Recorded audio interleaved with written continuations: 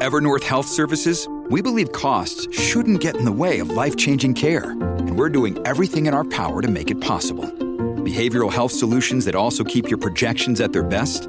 It's possible. Pharmacy benefits that benefit your bottom line? It's possible.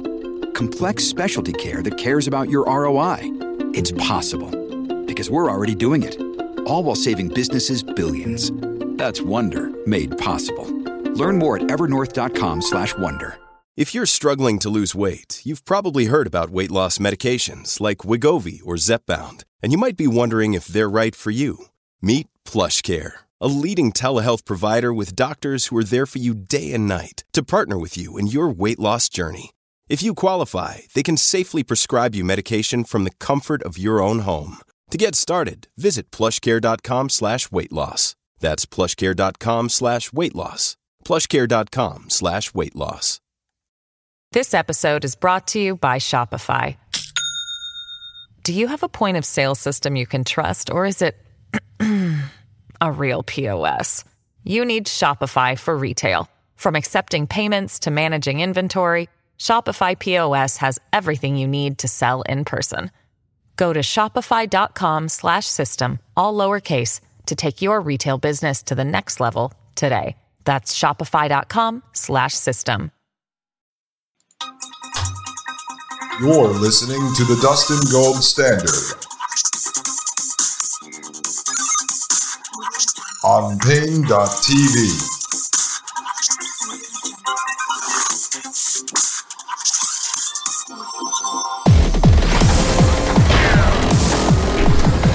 Ladies and gentlemen, you are listening to Pain.tv/gold. I am Dustin Gold, and this is the Dustin Gold Standard. Ladies and gentlemen, we are watching this video from Hashem Al-Ghali, available on YouTube or over at Pain.tv/gold. Ladies and gentlemen, let's jump right back into this video. Right now, we are talking about 15 million babies a year are born prematurely, and 1 million of those don't make it. And so this gentleman is now explaining these statistics. Let's get back into this video, and I will continue to break it down. The minimum number of weeks in which a developing fetus must stay in the womb is 24 weeks. If the fetus is born before that, the survival rate will go down. Okay, so I know he sounds a little bit like a foreign version of David Copperfield or something, standing up on the stage and explaining the magic trick he's about to do. If the number drops before 24 weeks, then I will disappear. No, so he's saying that the baby has to stay inside the mom for up to 24 weeks, then it has a higher chance of surviving outside of the womb. But if it's below the 24 weeks, its chances of survival drop significantly. That is true. Even if the fetus survives, it will likely to experience lung issues and long-term neurological damage. Although baby incubators exist and they increase the chances of survival, they have their own limitation. If the fetus is born before 22 weeks, incubators are not likely to work. Okay, so now what they've done is they're taking this small percentage of babies. Again, if this has happened to you, I pray for you, and I'm not looking to offend you. But what they're saying is that if the babies are born before 22 weeks, even a modern incubator generally is not going to work. So you're dealing with a very small percentage of babies. Just again, keep in mind, these guys aren't building the technology for the master purpose of saving those babies. They're doing it, and those babies are actually the test cases, the guinea pigs, just like with the Neuralink brain chip. They're not actually building that to cure paralysis. Excuse me, but the people with paralysis are the guinea pigs for the testing on the technology that's eventually going to be used to augment human brains. And in this case, they are using the premature babies as test cases, as guinea pigs to test the technology that eventually is going to be used to breed and grow children in laboratories. All right, let's continue. The artificial womb is an advanced version of baby incubators, and it promises to make the problem of premature births obsolete.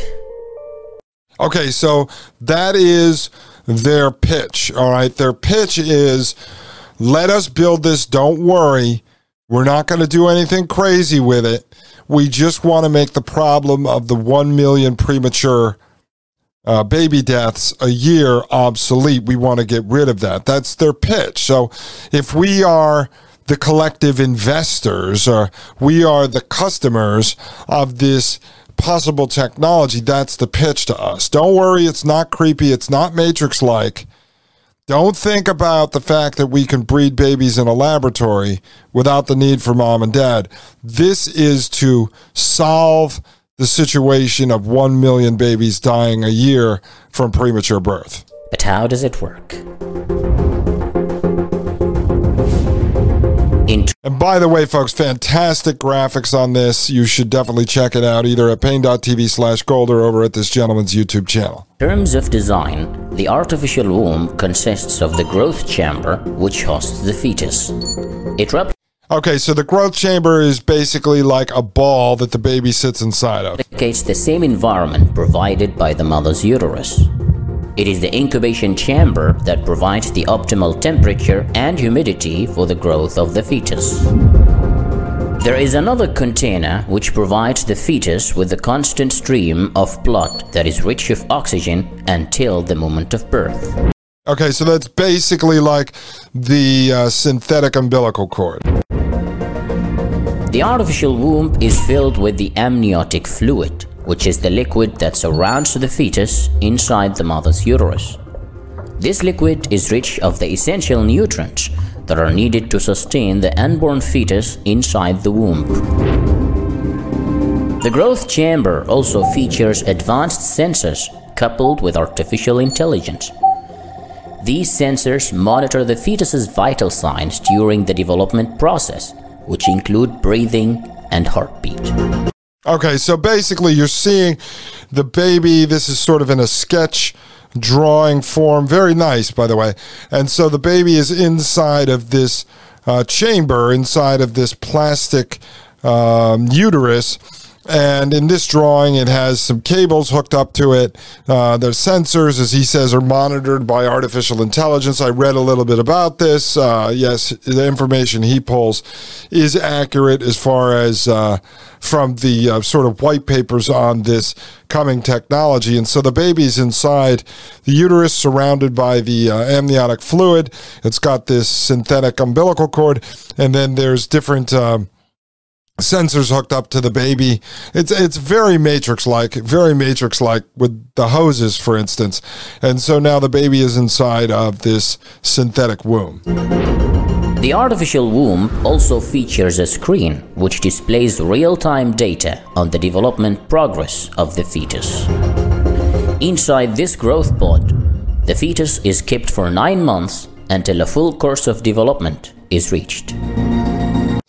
Okay, so then on the front of it, as I mentioned earlier, it's basically like an iPad, and it has all of the sort of analytics they're collecting, all the data they're collecting on the baby so that they can monitor its growth inside of the artificial womb. And now basically looks like it's from a perspective of a drone they're showing, flying down a hallway with the robot nannies, the artificial wombs on the sides of this hallway. It looks very much like we're doing a tour through Starship Enterprise or something like that. The concept of growing babies inside an artificial environment is called ectogenesis. Ecto means outside and genesis means formation. Okay, and that's great. And that's why I waited to show this video until the end of the 3 parts that we already discussed, because now you know about ectogenesis, and that's why I spent the time. Now, as you know, ectogenesis was a term coined by J.B.S. Haldane in 1924, a British scientist, very complicated past. I won't get into him here. But so ectogenesis is growing the baby outside of the mother's body. And it isn't really new. The history of the artificial womb dates back to the early 1950s. And so he'll talk about the artificial womb going back to the 1950s, but we know the term ectogenesis goes back to 1924. The first design of the artificial womb was patented by Emanuel Greenberg back in 1955. He developed the concept with the hope of helping premature babies to continue developing after their birth. Back then, baby incubators already existed, so no one really moved forward to building the prototype of the artificial womb. Okay, so that's a little history on the incubator, of which I myself personally have not dug into the history of that, or this Dr. Greenberg who developed that. That would be an interesting deep dive, but right now it's something that I just don't have the time or desire to do, but eventually someone may want to dig into that, and feel free to send me information on that on Twitter at Hackable Animal or at Dustin Gold Show, or inside of Telegram at Dustin Gold Show, and then the group is, I believe, at the Gold Pillars, or you can do that over at pain.tv/gold. Send me some information, and if you break it down in a clear, concise manner, I will cover it here on the show. In the 1990s, researchers at Tokyo University's medical department tested the artificial womb to see if it actually works. Okay, so this we have not covered. This is new information. And so you're going to see, I believe they ran these experiments on goats. And then they'll talk a little bit about the experiment we did cover, which was on the sheep. They removed a goat fetus from its mother by C-section. Then they placed it in a rubber womb filled with artificial amniotic fluid, and the little guy was delivered 17 days later. In 2002, scientists built mini artificial wombs using cells extracted from the uterus itself. These lab-made wombs allowed embryos to attach themselves to their walls, just like the natural process. Even though the embryos began to grow and develop, they were terminated 5 days later due to ethical concerns. Okay, so they terminated the embryos that started to grow inside of this artificial uterus that they built off of cell tissue they took from a uterus. Now, just ask yourself as we're going through this. I know it sounds all very, science fiction-ish, and that's okay. I mean, it's not. It's real. This is what they're doing. And so, again, you go to the doctor and they just offer you this kind of technology through a quick marketing pitch, and you might say, okay, I'll get on board with this. But just ask yourself, do you believe, and I don't have the answer to this, but do you believe that the hacking and hijacking and pirating of human life and the process of fertilization and birth and such, I mean, do you agree with this? Is there a line somewhere in the sand that should be drawn? At what point do you say no to this? Would you get on board with this? I mean, think about these things. Okay, let's continue. In 2017, scientists from the Children's Hospital of Philadelphia managed to use a primitive design of the artificial womb, where they placed a premature lamb fetus. After keeping the lamb fetus for 4 weeks inside the artificial womb, it started growing a wool coat, gained weight, and even opened its eyes. Okay, and we covered that. We showed you that, I think it was like a 7-minute video on that experiment. Now, in the end, they actually killed them once they survived so that they could study them. Now, ask yourself, is that going to happen with these babies? Are they going to kill these human babies? Remember, we looked at the Israeli doctor who said he doesn't have to worry about any ethical limitations when he's playing with tissues or collections of tissues inside of his laboratory. Well, if they grow babies inside of a laboratory without mom or dad, do they have any ethical limitations there? I mean, myself personally, you'd have to know these guys on an individual level, but many of them, I think, ideologically as atheists, probably don't have any ethical concerns about any of this. They would like to see all limitations removed. I'm not saying all of them, but many of them. Researchers went on to test their design of the artificial womb with more lamps, and their experiments were successful.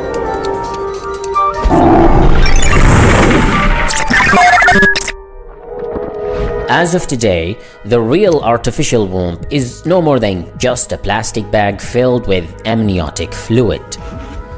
It doesn't look like much, but it serves its purpose, allowing premature fetuses to continue developing outside the mother's uterus.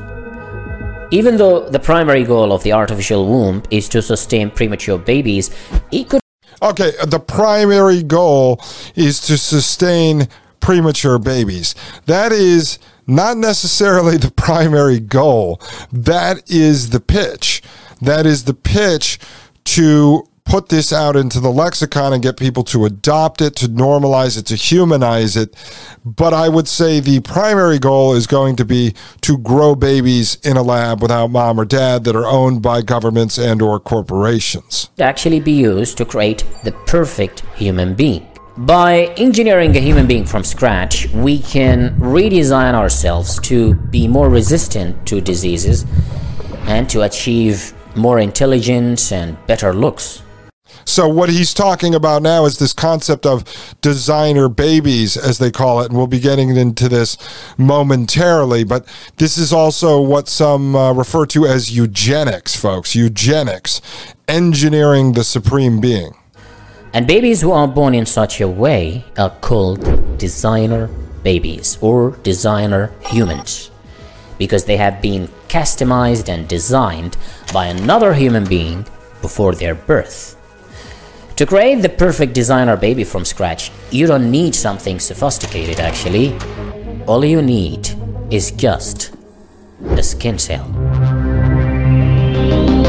All right, folks, and then he has a part 2 to this series called The Grid, which is designer babies, and eventually we'll get back to that, maybe tomorrow or the episode after that. I will show you it because he does do a very good job of breaking this down, and it helps further explain what we have talked about here in more of an open dialogue here. So, ladies and gentlemen, think about that. Let that set in. When we get back, we're going to delve into designer babies. I'm going to show you one of the companies that is actually working on that technology, and one of the investors in that company who you probably already heard of, and I will show you quickly some of the connections she has to some of the people that we would not consider to be our friends. Ladies and gentlemen, I am Dustin Gold. This is the Dustin Gold Standard, and you are listening to Pain.tv/gold.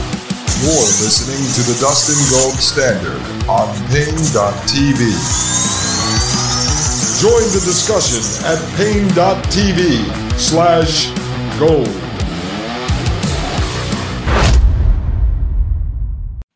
This episode is brought to you by Shopify. Do you have a point of sale system you can trust, or is it a real POS? You need Shopify for retail. From accepting payments to managing inventory, Shopify POS has everything you need to sell in person. Go to shopify.com/system, all lowercase, to take your retail business to the next level today. That's shopify.com/system. You're listening to the Dustin Gold Standard on Pain.tv. Unraveling the tangled web of Frankenstein doctors and their technocratic technologies. Ladies and gentlemen, I am Dustin Gold, the transhumanist slayer, right here on the Dustin Gold Standard. And you're listening to Pain.tv/gold. All right, folks. So what we are going to do here, and I'm going to try not to go too deep into some of this stuff because we could literally just get lost in these rabbit holes. But I want to talk a little bit about designer babies, which will lead us into just a quick overview of CRISPR-Cas9 gene editing technology. And then I have a geneticist I know who I'd love to get on the show, and I'm trying to work that out. I've known him for a couple of years. He agrees with some of this technology, but he does have a line in the sand, so it would be a very interesting conversation. Of course, he has worked for governments and such, so he has to be careful about what he says.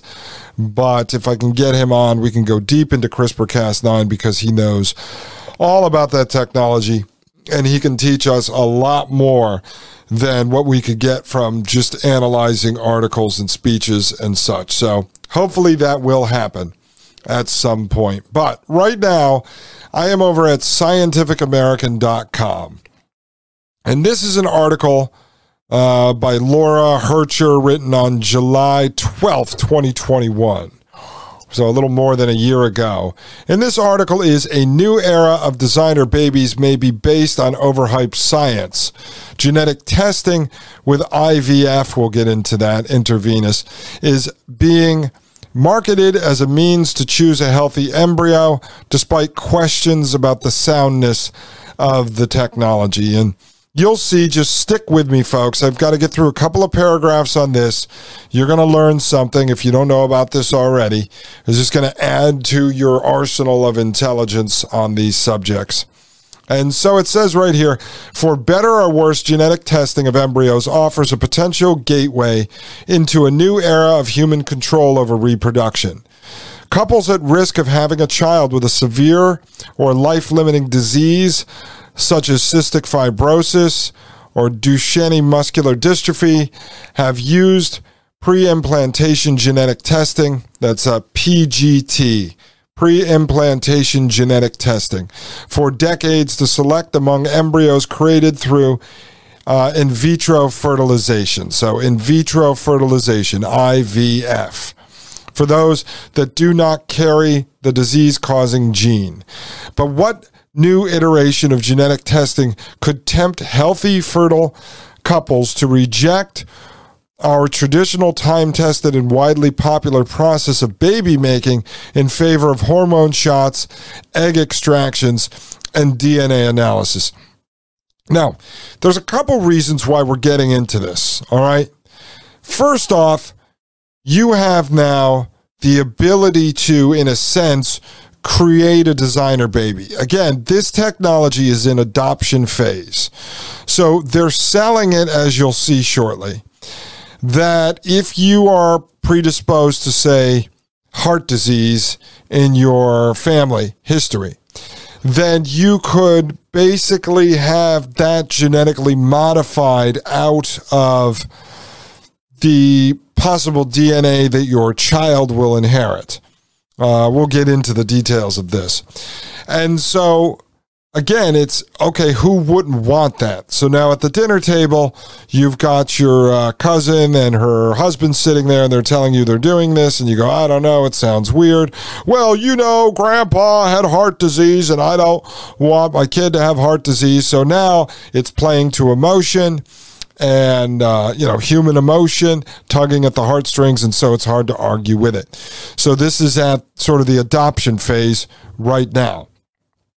Again, ask yourself if they're developing this type of technology because they want to help you save your baby from future heart disease. But see, where I'm going with this is when you combine all of these technologies, CRISPR-Cas9, the ability now to screen for all these diseases and such, and then modify the genes, what happens now in the next phase when they say, well, we can actually build you the perfect baby.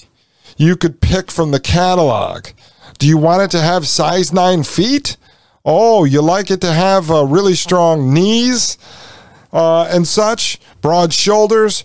And then they say, well, now we can take the burden off of you. Just give us a tissue sample and we will build that baby in a petri dish and then grow it inside a synthetic womb.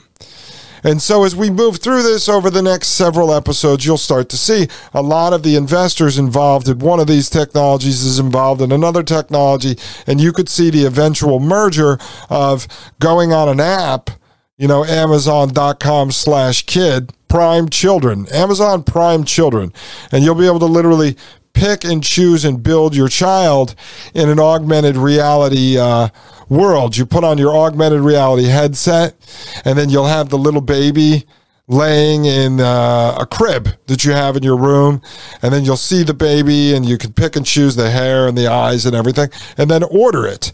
You just send in a tissue sample via nose swab in the back of your head, like a COVID test, a COVID home test, mail that in to, like a 23andMe, and they'll just grow the baby inside the synthetic womb for you, and then have like a drone stork, like a stork that looks like a drone will come and drop it off on your front porch in a little cloth sack or something. No, I mean, this is where we are going with this. Now, that is just a scenario in which I create sort of a vision of the future, but at the same time, I don't actually believe that will happen, because I don't believe the goal of any of this is to deliver you a designer baby. I believe they're utilizing us, the real people, tugging at our heartstrings, playing to our emotions, to then be able to build this technology, create the problem, provoke the reaction, offer the solution, build the technology, because they're going to be building an army of lab-grown children for whatever purpose. I don't know yet. Maybe to turn into batteries, maybe to turn into DNA storage hard drives, maybe to turn into super soldiers like Agent Smith in The Matrix, who's going to come hunt down any of us who choose to live outside the system. I mean, who really knows? I just know it's not about delivering you a healthy baby, because I don't believe these people love us, nor do I believe they have to come up with these type of technologies in order to make a profit. These are the same people that control the spreadsheets on wealth. They can just add zeros to their spreadsheet and they have more money. They don't need to create complicated schemes like this. They are actually bringing forward, Nazi Operation Paperclip technologies. I don't believe any of that ever stopped. Maybe the people in charge of it changed, but I don't believe the eugenics programs have ever stopped. Let's continue with this article. A California-based startup called Orchid Biosciences claims it has an answer to that question. And remember what the question was, but what new iteration of genetic testing could tempt healthy, fertile couples to reject our traditional time-tested and widely popular process of baby making? We know what that is, folks. This is a G-rated show. We're not going to get into that.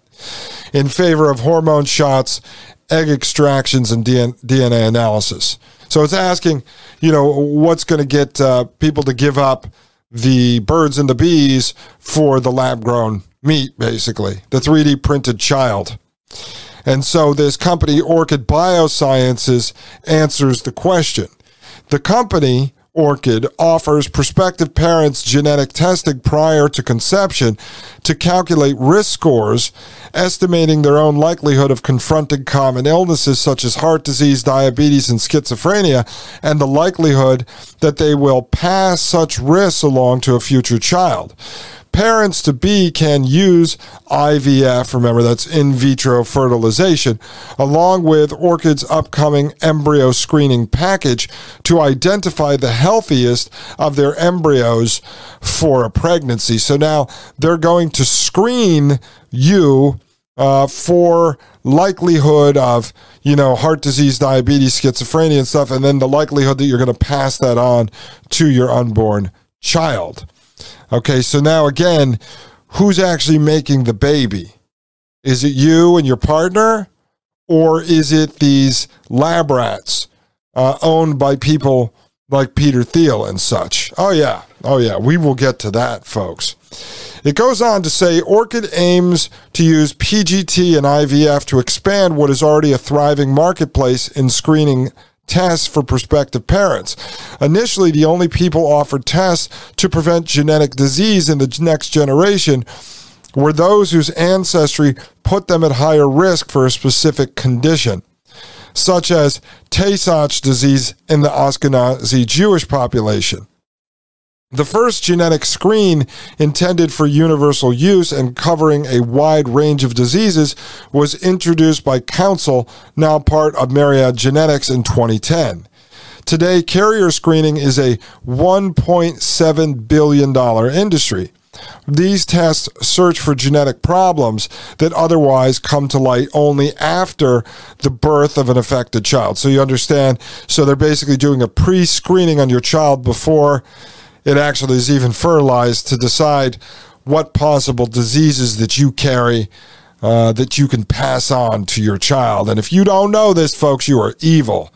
You need to give it up, folks. You need to get in line for the screening. Goes on to say, but diseases caused by a single gene are rare. Most children are born healthy, and most couples who do carrier screening come away reassured. All right, folks, so absorb that, because when we get back into this, I got to walk you through some of the nuts and bolts of this, and then we'll start to look at who is behind this, and then we can get into the CRISPR-Cas9. I can tell you a little bit about what I learned from the geneticist, and then that will move us right through to what the military is doing, because at the end of the day, the military can do no wrong. Ladies and gentlemen, I am Dustin Gold. This is the Dustin Gold Standard, and you are listening to Pain.tv/gold. You're listening to the Dustin Gold Standard on Pain.tv. Join the discussion at Pain.tv/gold.